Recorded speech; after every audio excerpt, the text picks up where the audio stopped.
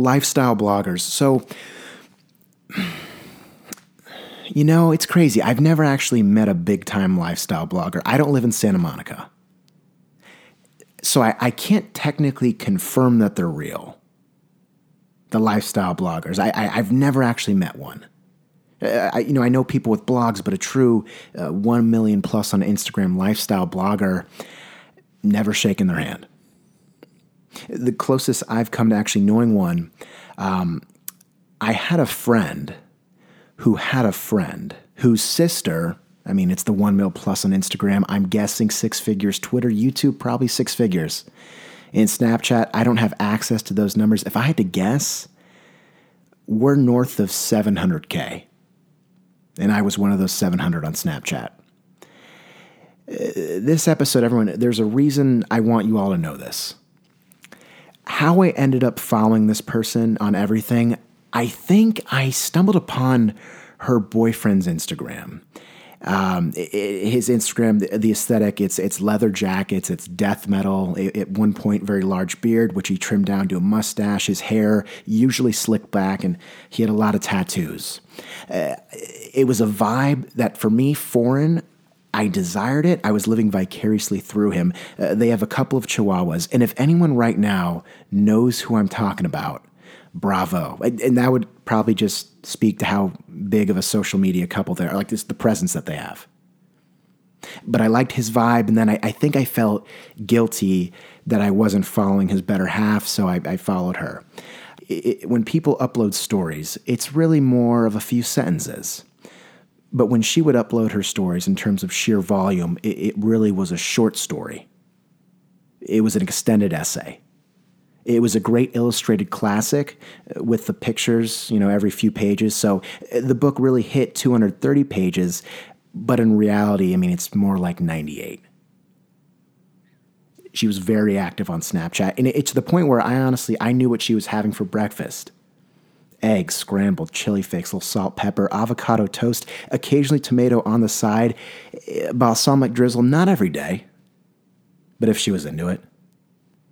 She posted so much to Snapchat, but there was one snap in particular. It was 10 seconds long, and I don't think they knew this. I'm going to be honest, I didn't even know it, but it planted this dream, this idea, this fantasy in my head that I revisited 5 years later. The video itself is very quick, maybe 10 seconds, but in terms of substance, it would take a couple Monday morning commutes to truly break down.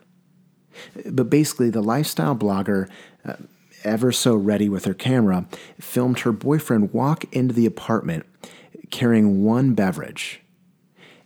The beverage, not as important, but where it's from, very In-N-Out. Now, right there, we can understand a few things. No one goes to In-N-Out and only orders a soda. I have never heard of that in my life. If you go to In-N-Out, you're getting your burger, your fries, and your beverage. He had the audacity, courage, I'm not going to go that far. He had the audacity to walk back into the apartment with evidence, blood on his shirt, that he went to In-N-Out. You can't deny it. He had half a Coke in that cup, 20 ounces. If I'm on her end behind the camera, I'm going to be laying down the law. I'm going to be verbally obliterating that person. Not even texting, hey, I'm at In-N-Out. And it's not like In-N-Out's expensive. Also, when you consider that his car's a 911 Porsche, he could have bought the In-N-Out, but he said, no, I'm not going to get one burger, not one fry, not a milkshake. And he walks in with half a Coke in an In-N-Out cup. Kind of selfish. I was running late to work the other day. I don't know what it was. It was bumper to bumper, but I thought of that moment. And I thought of the move that he made and the mistake that he made. And I don't know what it was, but it spawned this vision where myself, not necessarily in his shoes, I don't have tattoos on my forearms, maybe, all black clothing, leather jacket, my hair slicked back. I'm not going to go that far, but I'm going to walk into an apartment very similar to that of the lifestyle blogger, but instead of having another lifestyle blogger camera ready, inside that apartment, my wife and 2 kids, Lucas and Josefina. And they'll be watching Lifetime TV or something. It's a Thursday evening. And I'm going to walk in, and I'm not actually going to be able to close the door. What I'm going to have to do is, or at least with my hands, what I'm going to do is post on my left leg with my right extending till that door's closed. Beelining over to the island, my left hand places down one of those Starbucks, almost egg carton material to-go holders with 4 slots, but instead of caffeinated beverages, 4 milkshakes. Now my right hand, a big, greasy bag of In-N-Out. Bottom layer, 4 fries, and I got an animal fry to go as well, but then 2 double doubles, couple hamburgers. But here's what I'm going to do. I'm going to open up the bag. I'm going to let the smell from the burgers and fries waft over to the TV, and as it's doing that, as it's traveling one way, I'm going the other, I'm locking the door.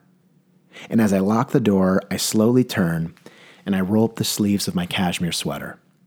Because right as the smell hits the nostrils of my kids and wife, and I will alert my wife that I'm going in and out, so she's in on it, but she doesn't tell them. As it hits the nostrils of my kids, and they realize,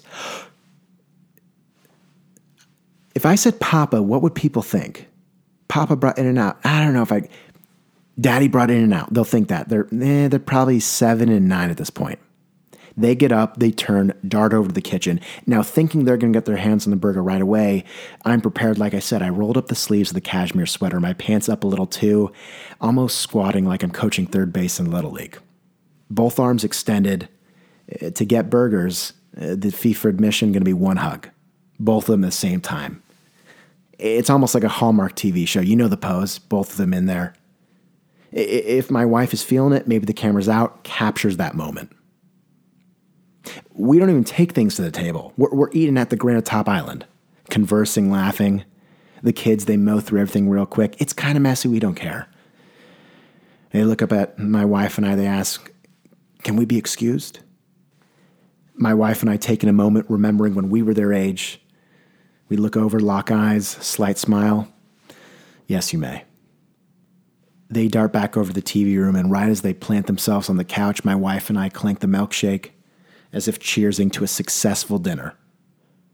It's a Thursday night, nice little transition into Friday, transitioning truly into the weekend. That's what I thought of, bumper-to-bumper traffic.